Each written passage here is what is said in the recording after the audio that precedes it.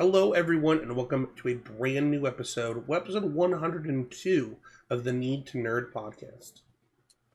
I'm your host, Easy, and I am joined by my perpetually late co-host, Patty B. Hey man, we got brunch plans today. I had to run some errands before recording this morning.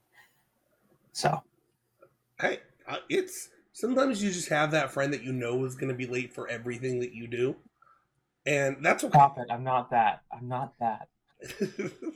This is a sensitive subject for you, Patty B. I have tried my darndest ever since my time with Mary Lee Webb in the show choirs that I did to be on time for things. Nice. Nice. Quentin is also late for everything, in case you didn't know that about him. Oh, cool. Oh, so we were talking about Quentin. Yeah, there you go. Yeah. This week, we're gonna be talking about show choir. We are going to do our final episode on the Inheritance cycle and covering the book Inheritance by Christopher Paolini, the fourth book in the Inheritance cycle about Aragorn, Saphira, and their adventures trying to take down the Mad King Galbatorix. Before we do that, though, Patty B, how about them boys? Talk about my awesome Dallas Cowboys who just rocked the socks off of the New York Giants. And we're going to destroy the other New York team today. Well, I guess the only real New York team is technically the Buffalo Bills because the other two are in Jersey. But, we don't talk about that. So, my wife happened to, I believe, have the Dallas defense in our Easy Game Media Fantasy League. And before the game, context for this. Okay, go for it.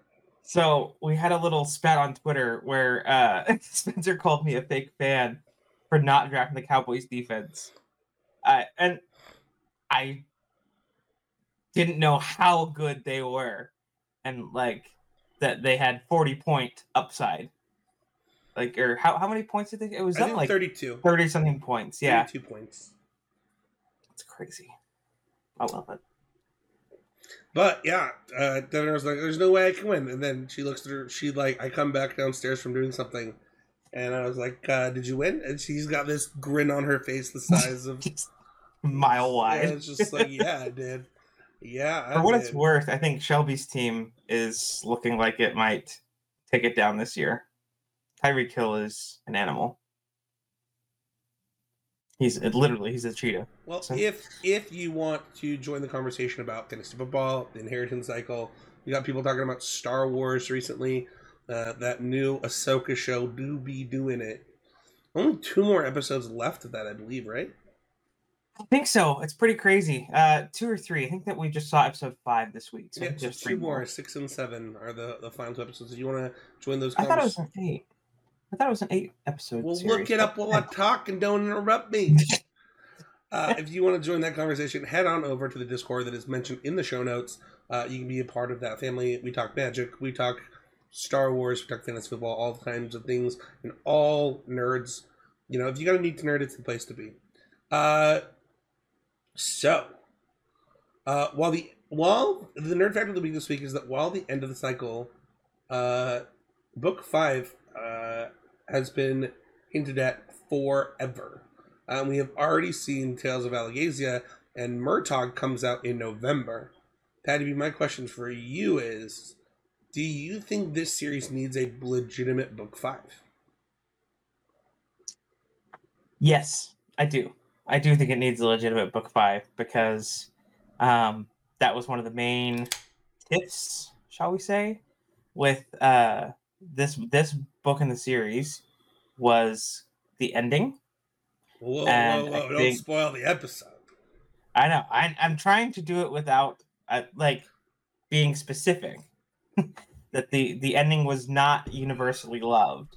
So I think a 5th book would be great. I'm excited to see what if we see Aragorn in this. Also doing this episode at this time, a couple months before Murtagh comes out, is a good way for people to get back into it. Maybe read Inheritance again before that next book comes out. Yeah, I think that, there's a lot to that. There's a lot of loose ends in this series, and I would love. I mean, he hints at a book five all the time, um, and when he did Tales of Allegasia and called it part one, I was like, oh, okay, so we're getting multiple tales, and then you got Murtagh coming out. The dude's a writing fiend, man. Like he already has released two, the Sea of Stars and the Fractureverse stuff. So hopefully we'll see some more.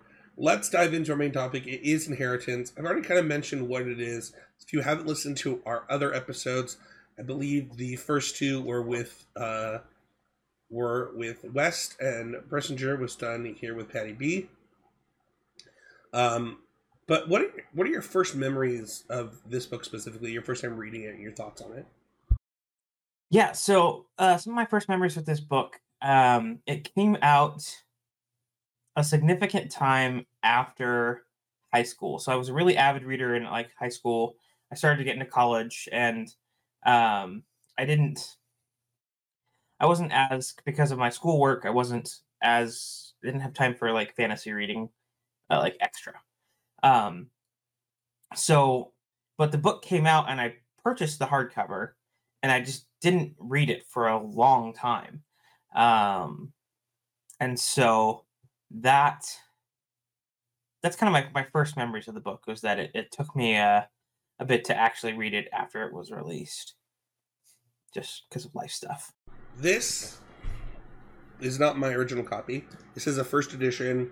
For those watching, I was gifted a copy of first editions for the ones that I was missing, because I actually bought this book on Kindle, the first time that I read it, and it was the first, and it might be the only book I've ever read on my Kindle. That it was gifted to me.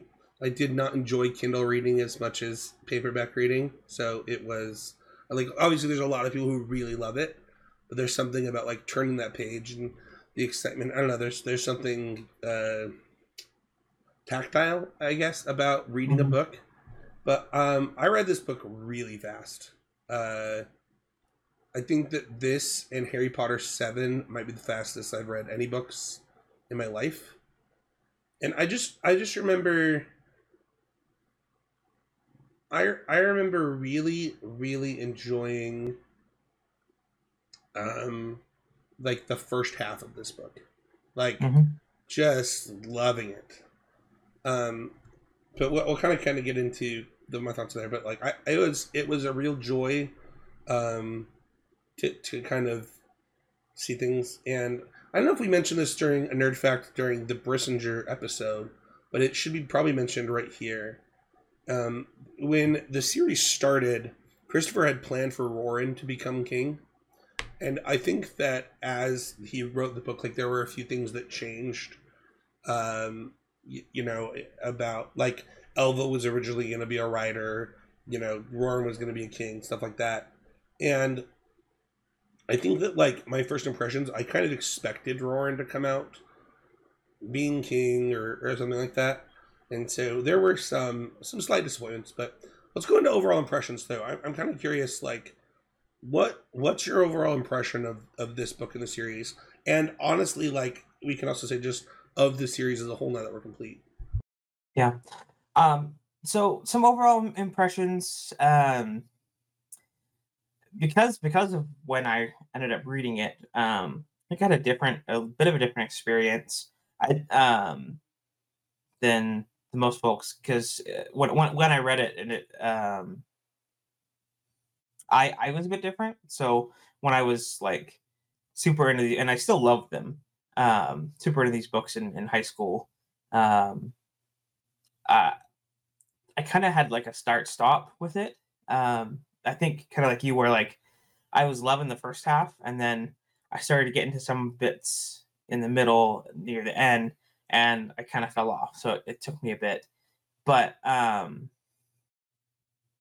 yeah, with this book, it's it has a lot of open storylines like we talked about, but I don't think that it hinders the overall like enjoyment of it. Um, like I'm I'd read this again. In fact, I that is on my list of things to listen to when I'm not listening to fantasy podcasts and stuff this week. Dude, I've actually listened to this book 3 times in the last like 2 months. Wow. Just in preparation because I listen to books when I go to sleep. Oh, gotcha. Okay. So I always can't. I can't ever do that because like I'll forget where I was. You also fall asleep so fast it doesn't help you. Where like I lay awake for like 30 minutes to an hour, so it's pretty easy for me to like consume books. If you ever go on a trip with Patty B, like the dude falls asleep. Like Patty the sleeping Patty. I was talking to your wife about this once. I was like, your husband falls asleep so fast. She's like, yeah, I effing hate him for it. What a jerk. So how do you do it? You and my wife, you just like, all right, I decided to sleep, and now you're asleep. Matt Kling does it too. You guys suck. It's like that. It's like that song "Out Like a Light." So crazy. Just down. So I've listened to this book quite a bit, and it's funny. This is one of those books where there's actually a specific part that actually wakes me up, from the audiobook. So I have to make sure that that chapter won't play while I'm asleep, or like just accept the fact that I'm gonna wake up. It's the Burrow Grubs chapter with Nasawada when she's getting tortured with the Burrow Grubs. The sound that Gerard Doyle makes is creepy. And that chapter's super creepy. So like sometimes I'll sleep through it, but I'll like get a nightmare or something. But gotcha. My overall impression of this book, just kind of listening to it, there is so much that happens at the end that it makes you think that it's a lot longer than it is. So, for example, I just said that I enjoyed the first half because that's what my initial impression was. And looking at the book, the king Galbatorix dies on page 719. And there's only 841 pages of actual content. That's gotta surprise you, right? That there's only 150 more pages of like epilogue after. Like, no, I mean it's not. There's actually no epilogue, right? Right. I say epilogue as in like the falling action after. Yeah, because the next chapter is when Roran sees the castle collapse. Right. Collapsing, and then the chapter after that is Aragorn escaping the throne room, and then there's the chapter where they decide who the next ruler will be. Then there's 2 more chapters after that. Yeah, my overall impressions kind of right now are like, it is a good book that did its best to tie a lot of things up, and the author had changed his mind on a lot of things while writing, and it makes for it's not a bad read. Like, it's not even a bad story. It's not a bad ending. Like, there's not actual problems with it. It's just unexpected. Like a really good example is Arya didn't want to be queen. So why you're never really, it doesn't really make sense, and you don't really understand like why she decides to be queen, and that's kind of what I mean when I say like I would love another book, because there are just parts that I would love to understand more. Not because this is lacking, but because I have such a love for these characters, and this book included in the rest of them. And my overall impressions of this series is he does a really good job of capturing qualities of characters, and the chapters about like the true names do a really good job of showing this, where understanding oneself, and you can see that in the characters as you're going. Like Saphira's vanity is blatantly obvious throughout the whole series, and I think he does a really good job of capturing those things, but making them more than just surface level. And I think the series does a really good job of that. Do you want to talk about good be betters for this book specifically? Yeah, we can do that. So obviously we talked about. I guess I'm skipping way too much. Sorry. Let's talk about favorite characters. I'll let you go first. And we're specifically talking favorite POV character and then favorite side character. Got it. Okay. I'll go first. In this one,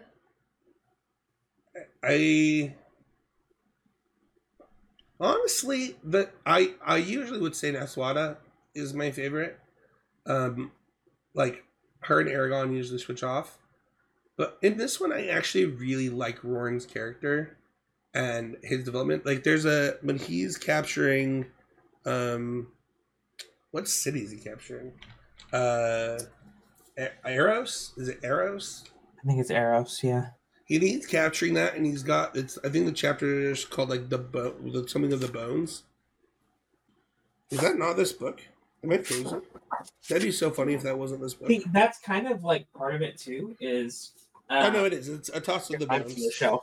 Toss of the bones. Okay. And it is Eros. Yeah, when he is just like tripping out that entire army by himself to hide the fact that like they're doing other preparations and they can't actually fight right there. Like oh yeah, he like has a drink with the person and he's like just flipping bones around. Roran has, I think that one thing I didn't realize during our last review is like once his need to like get Katrina back is gone, he becomes a more interesting character to me because he's now driven like, okay, is this revenge? Is this like just trying to go back to my normal life? Like, can I go back to my normal life? He becomes a much more interesting character. And like, I think you see that through his friendships, through his willingness to, I mean, we saw his willingness to disobey orders. We saw his willingness to like, I don't know. He has become, he was my favorite as a kid. And then he was my least favorite as like an adult. And then like in my 30s now, I like him. He's probably my favorite in this one. You come back around on him. Yeah. So for me, just kind of thinking about it a bit, in this book, it, like you said, it has been Roran in the past, Naswada. I think in this book, for me, it's Aragon.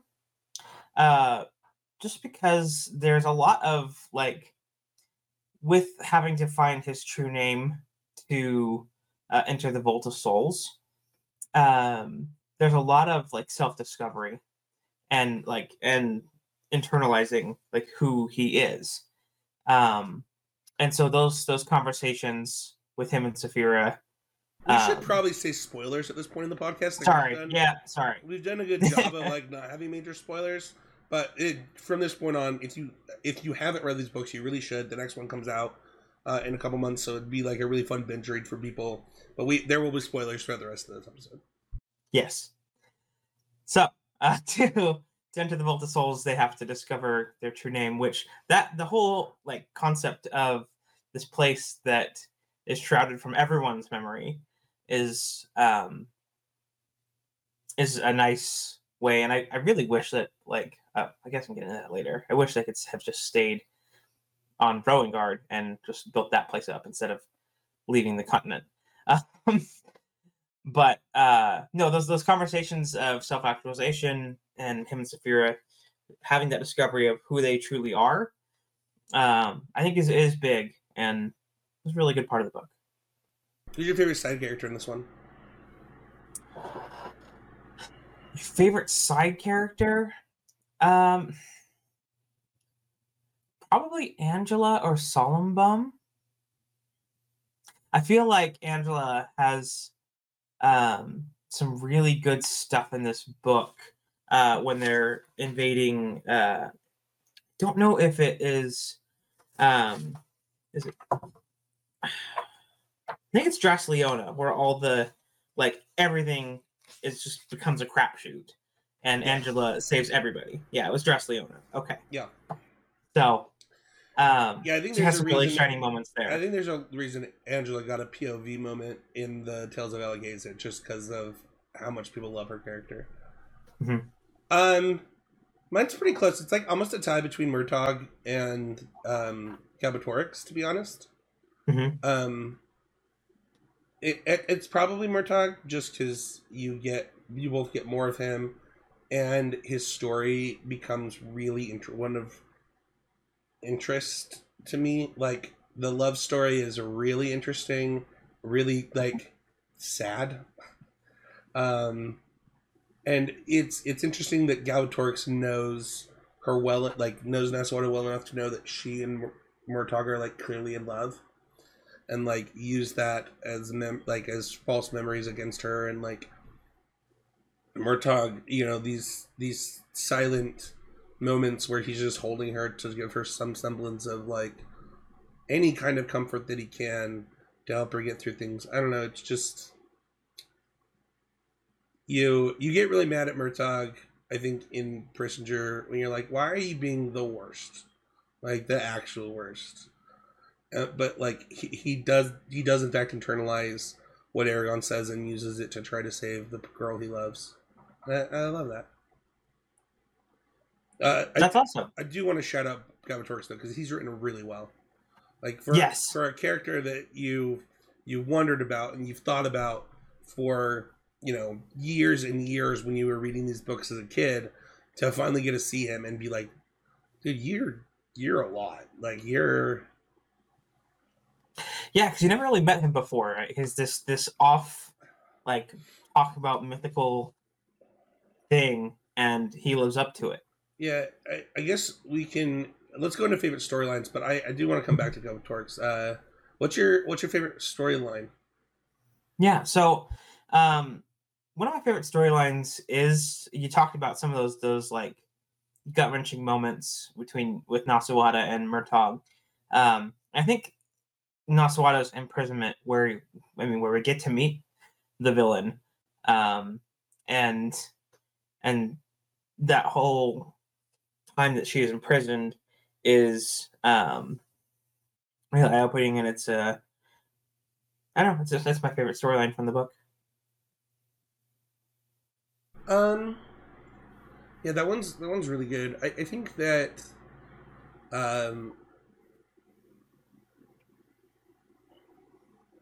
is it cheating to say the Vault of Souls storyline? Just from like, I don't think so. Like from, it's like such a nice bow that like you have this thing that was set in book 1, that we're now in book 4, and he's like fighting with someone who's like, what does this mean? He's like, I don't know what it means. Why did you say that? I don't know. Like, you have to know. Well, I don't, so like stop asking me. I'm gonna hurt you. Yeah. It's just like, and then to him, like on the island, like realizing, oh, it means my true name, I have to figure this out.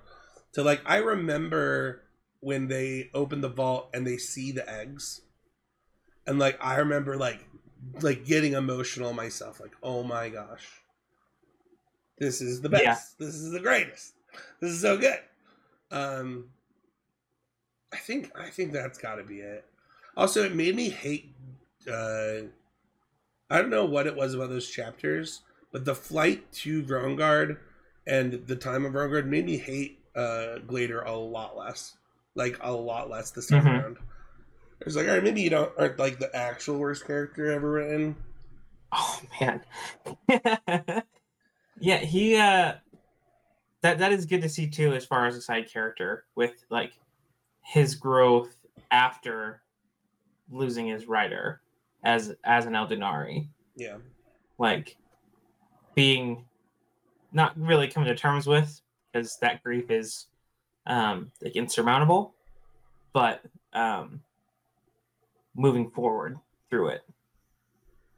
Let's go to favorite moments. We can popcorn back and forth. There's the moment where Galbatorix is trying to get into the minds of them, and Aragon has this realization, oh, the reason he's so good at this is he loves it. Like this is his twisted, demented like kink. He's like real weird. Like, this is the thing he lives for. And the way that it's written, where it describes like the twisting and like the point of attack, like it's just written really well. It's one of my favorite moments. What about you? One of my favorite moments is at the end, when we get to meet Arya's dragon. That was always something that, like, Arya was super close to Saphira, and like you could see that as a and I'm glad she kind of got that resolution, as far as like, oh yes. So I think it's in book 2. it's either in book 2 or book 1, where Saphira calls her a dragon blood elf, because Oh. Saphira actually knows she's going to be a writer. Like, Oh, sure. I think I can't remember which book it's in, but it was confirmed by Christopher Paolini that that's why she calls her that. And she calls her it a couple times in the series, but it happens relatively early. Okay, that's interesting. I didn't know that. Yeah, Fiorin is a really good. I think that chapter is really good because it shows growth for multiple characters. Like we kind of already talked about the growth of Arya, where Arya doesn't want to be queen, but she's doing it for her people. We see the growth of Aragon, where he like is resolute in his decision, and Arya's decision doesn't affect his, like, he's over the, like, his, you know, teenage crush, and is like, you know, going into responsibilities, and his responsibilities, not over it, but like he's like realizing he's like legitimately in love, and he doesn't get to see the girl he loves anymore. And Saphira letting the dragon bite her is also growth for Saphira, because I think she would typically want to kick his arse. My other favorite moments, one of them is with is when they are like deciding who's gonna be king, and everybody is like sick of King Orin's crap. Like they're just like, dude, shut up. Yeah. Like, shut up. I think he was my least favorite character. It's so funny. I think we talked about this, that like it's so interesting that he goes from like this very quirky, cute, fun character to just this drunk jerk. And you're like, dude, be quiet. And it's just really nice to hear the elves tell him to shut up, the dwarves tell him to shut up, even the cats tell him to shut up. Like they're just like, dude, like, stop. Yeah, and I mean, you can kind of see that too. There is some compellingness with that, where like going through war, like he was that before war, and how war changed him and affected him that way. So that is the interesting part of like why he's the worst.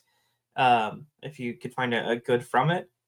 Well, I find that I just find it was like the POV of the reader, where like they're like, everyone agrees with you as a reader, just so you know, like we're gonna keep him in check. But it is it is true that, like, you know, the trauma is what's changing this man. What about you? Do you have another favorite part? Yeah, I love when Roran takes Eros. We talked about it earlier, but not just the throwing of the bones, right? And like making himself up to be all the legends that he is, or people think he is, which he has done some pretty legendary stuff. Like, is it? I can't remember if it's in this book or the previous book, where he just like people? Kills like 200 people. Yeah. I think it's the last book. It might be. A lot of stuff seems to blend. But he's always doing these incredible feats. And is it okay, so maybe I'm confusing it.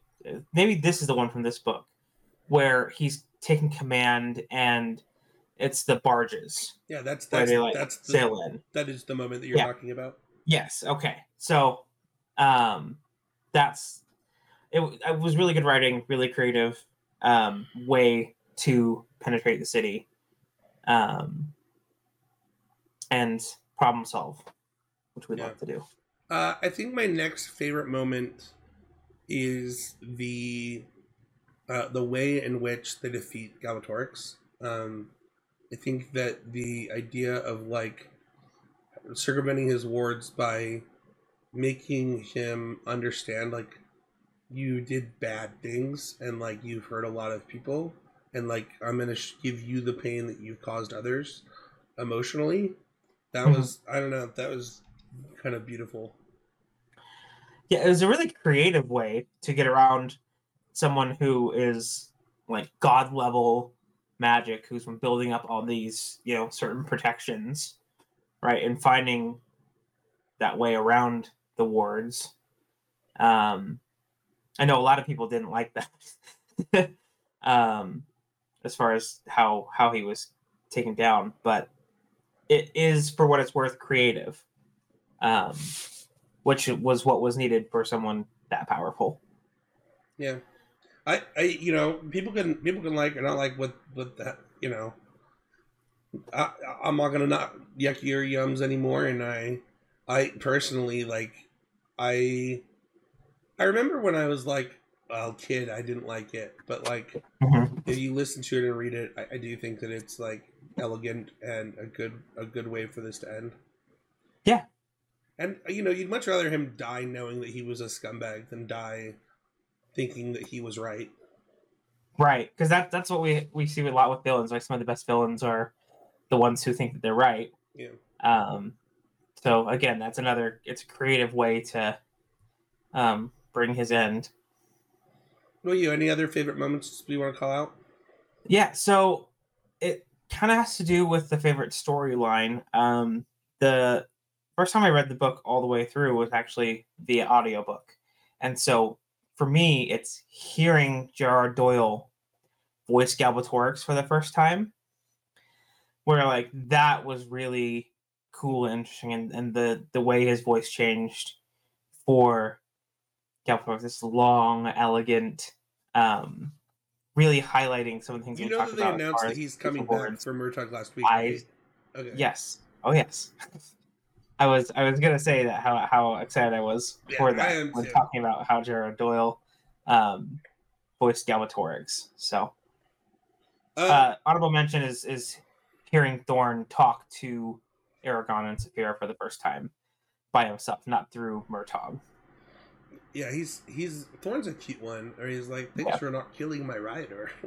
Yeah. Yeah. I love it. I think could be better. I have one that I can think of that even today is like so stupid. When Bridget tries like, actually she's gonna kill Roran, and is like, I took a blood oath, that I'd get my vengeance on my husband for Oh, she was a village, like one of the villagers. yeah, and Right. I Got just it. Okay. like, listen, I'm not the writer of this book. I think Christopher does a good job, but like, just it was so showboaty and weird and awkward, and like, it was just an awkward moment. I wish that she would have just been like, I'm giving up this oath, like I don't know. You could have ended it without it being like this awkward moment where Warren's like, I'll let her kill me, like blah, blah. Like, what? Yeah. I don't know. That That's that has been that character's writing for what it's like. Where it has always been, she was always the loudmouth one, like Bridget. in Carvajal, Bridget. Yeah. Yeah. So like it's in line that she'd be showboaty about that, but it doesn't make you feel better. I think other than that, like I do. I think most of my could be better is like from a child, from like when I was, I guess, a teenager reading this to today. Like, I just don't have them anymore. I respect the book and the writing for what it is. Um, I mean, I wish that Aragon and Arya end up together and fall in love. But the thing is like, I like that Arya admits like, maybe I do have feelings for this kid. Like, maybe I don't know. What are your could be better? Do you have any could be betters? Yeah, I really wanted them to end up together. Like I just love, and I love love especially too. when two people love each other, then they should be together. And Aragon should not just that was one of my biggest betters is I hated that Aragon went off planet to raise the dragons. Like I feel like I'm with actually the I'm so confused about this. For what it's worth, have you read Tales of Allegasia? or I listen haven't. to it? No, I I'm need so to. confused. So like, I don't know where they go. Like they go west, but where do they go west from? Like I That's the thing, literally, right? It kind I'm of so confused about the whole thing. it feels like They have to go west from the Arya south. Stark. It feels like Arya Stark in Game of Thrones. Like it's like, oh, I'm going west. Well, the Like, thing is, we knew Aragon was going to leave because of the prophecy. Okay, so yes, I get that, but But I didn't like it. But I didn't like it. And I think, like, I feel like you could have altered. You could have kind of turned Rowengard into that sacred place where, like, you keep it, unknown to people, like the way that the memory spell had worked to make everyone forget that this place existed, and then you're able to be specific and pull now Urgle and dwarves, which I also loved too, for what it's worth. Hey, we're not at Levitts yet. The Come expansion. Oh, you're right. We're not to Levitts.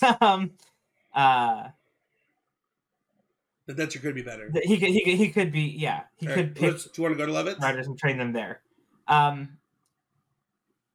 Yeah, let's go to Levitts. All right. I really love that they included Urgles and dwarves in the pact during this. I don't know. That was No way, me too. it was a good solution, especially for the Urgles, I think, to a pretty big problem. Also shows the blatant character. racism. Yeah. Wait, what'd you say? So the blatant racism towards Well, Urgles? not even that, but like the actual issue of their culture and what it does against, like, to their allyships, right? Like, like it is actually a delicate problem because you want to respect their culture and like the way that they do things, but you also like don't want them to come raiding and murdering your people all the time for their culture, right? Right. And so like the solution of like the games and stuff is also really cool. That was another one I really liked to help with that.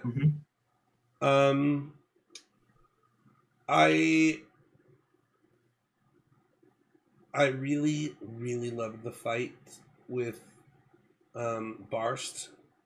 It's obviously sad that the queen died, but like the way that was written and like the way that they like had to take down this dragon heart man, I don't know, it was really cool. I really loved. You can say any of yours because if I'm stealing some, you gotta. No, you're good. I really loved. I really love the way that Katrina was written in this book, and like her being like, "Listen, like I'm not doing this anymore. Like I'm gonna go. Like, you can't." There's so many moments where Katrina is like a bad A woman that's like not gonna put up with Roran being overprotective and underprotective of himself. I don't know. Those are like some of my favorites, and then. You kind of already took my favorite, which was Thorn talking. Getting to hear Thorn was one of my favorite moments. What about you? Yeah, we talked a lot about him. All the things we mentioned before. Yeah, some of the specifically with Nottawal's improvement, those conversations with her and Murtagh, I think, are some of my favorite Levitts. I loved. Trying to think back because it's been a while. A little behind the curtains. We had recorded this before. I think we have. I feel like we have, and but it's the gone. recording got lost somewhere, and so like I haven't read the book again since. So it's like some of those smaller Levitts are escaping me right now. Sure.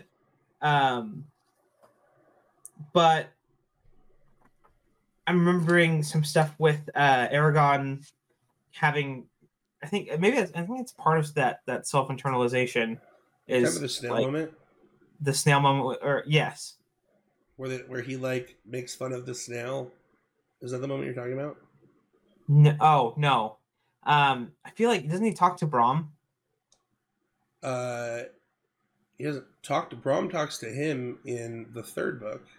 I'm blending stuff from the third book and this one.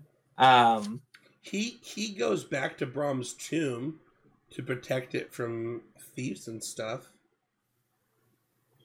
and changes the words on it in this book. Is that the moment you're thinking of? Oh, maybe yes. Oh, because he changed it from to include that his fathership. That he's the father of Aragon. That's cool. Like, not the moment you're thinking of, though. Not the moment I was thinking of, but sure. It's that is cool doing some of those things to close circles. Let's rate it. We're gonna do both. So on a scale of 0 to 5, how would you rate this? And then on a scale of 0 to 5, how would you rate the series?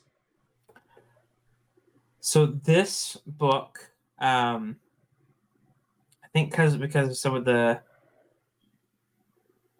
stuff in the middle that like get lost on, how we talked about how we love this book through the first half, and then it kind of had those bits in the end. I'm giving it a 3.5 stars. Wow, that's low. Okay. Wow. Okay. Patty B needs a book 5 bad. I need book 5. I would give this a 4.5. I think that it is clear that Christopher wanted to write more and like had a lot more to say, and I think that's just evident, and it makes a lot happen really fast right during the last 100 pages or so. But I enjoyed this book. I think that if you were to ask me where it ranks among my favorite books like of all time, it would be pretty high up there, like to include with other great books. Which I think with to your point there about him wanting to write more. I mean, this was supposed to be, I don't know if we talked about it before, this was supposed to be a trilogy. Yeah. But book 3 was so long. And I think that's kind of why... I think we talked about it in the episode, is that, like, he didn't... And I think that we talked ad nauseum about it, of him not killing Sloane and how it derailed the entire story. Sure, yeah. And, like, it really do be doing that, though. Even it, like, persists.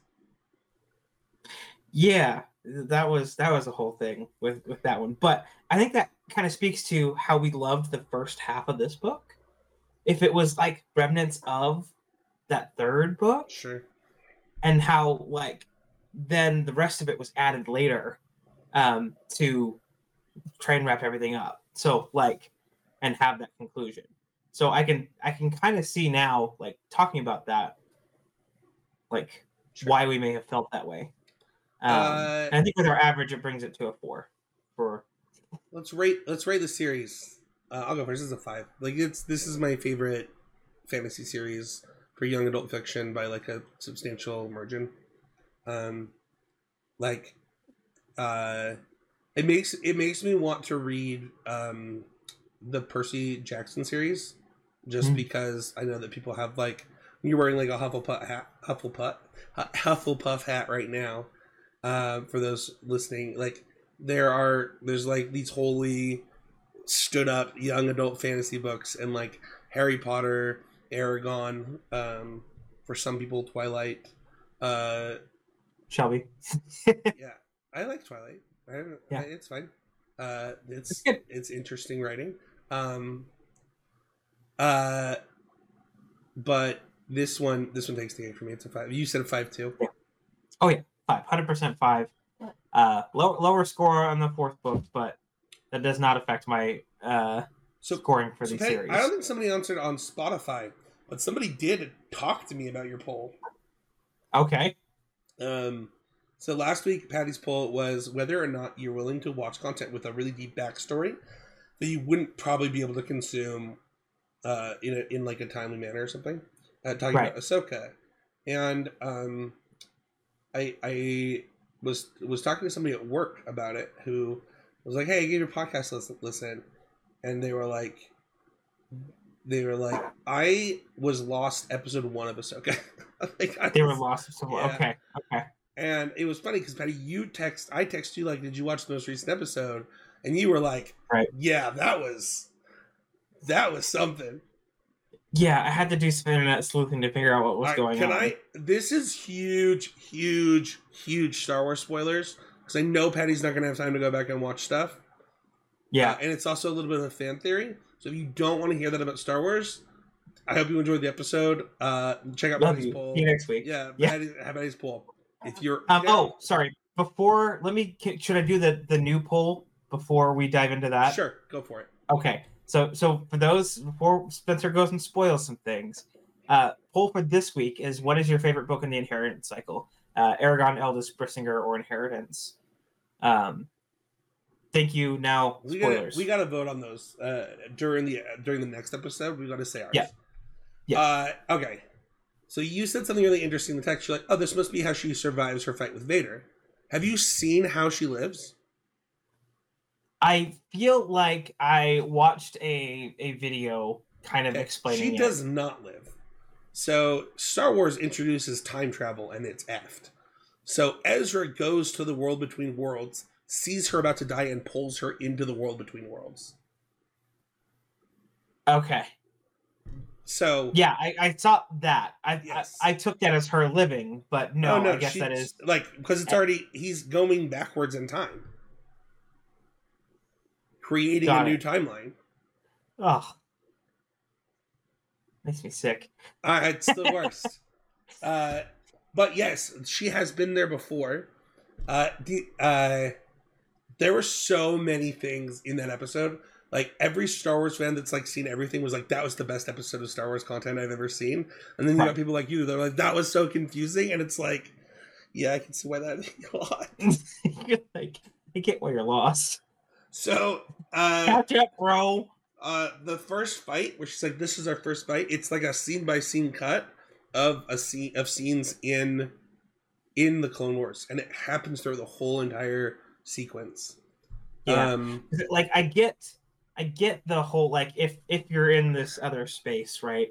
Showing her like her first battles where she started losing people, right? Where she was a kid in command of clone troopers. Yeah. And like the effects of that. Yeah. Like that I can relate to. With her trauma, right? Yeah, big thing to do with her trauma. And the moment, I don't know if you caught this, but like the moment where he actually it's like almost word for word Return of the Jedi, where he's like, you will fight, then you'll die. And then she's like, I won't fight you, and then throws her saber down, is Luke. Yeah. And that's when he's like, you got it, this is how you win. And also the transition, because you didn't see Rebels, she was at the end of Rebels, she's wearing that white outfit. So people were like, why is she in this gray outfit the whole time? And it's because she hadn't gained off the white yet. Got it. Okay. Okay. See, it's a lot. So it is a lot. And that I liked enjoying I liked enjoying it for what it was without having to like you probably don't it took me out of that space. You probably won't have another one of those moments for what it's worth. I hope not. I have some hopes with now that they have, so spoilers for Ahsoka, now that they've entered the mouth of the space whale. I'm excited to see like what they do with that. Like I've heard some theories about them bringing like some sort of, that it's not just Thrawn, that there's going to be some sort of next level monster. Well, they're going to a galaxy far, far away from a galaxy far, far away, right? It's they're leaving like the Star Wars galaxy into another galaxy, so it'll be interesting. Yeah, and see what that looks like. I think for what it's worth, because we know the name of the movie that Dave Filoni is doing, I think that we can already assume that Thrawn makes it back. Yeah. Like, knowing that the movie is titled Heir to the Empire. Like, yeah. Do you think that they'll find Ezra there too? Yes. Okay, so they're bringing him live action. And where is Luke in all this? Dude, I know this is turned into like a whole thing. He spilled in the Jedi Temple, man. Okay. All right. All right, that's gonna do it Let's wrap it up. Yeah.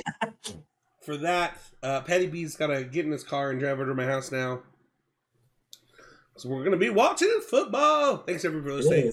We'll see y'all with another episode of the Need to Nerd podcast.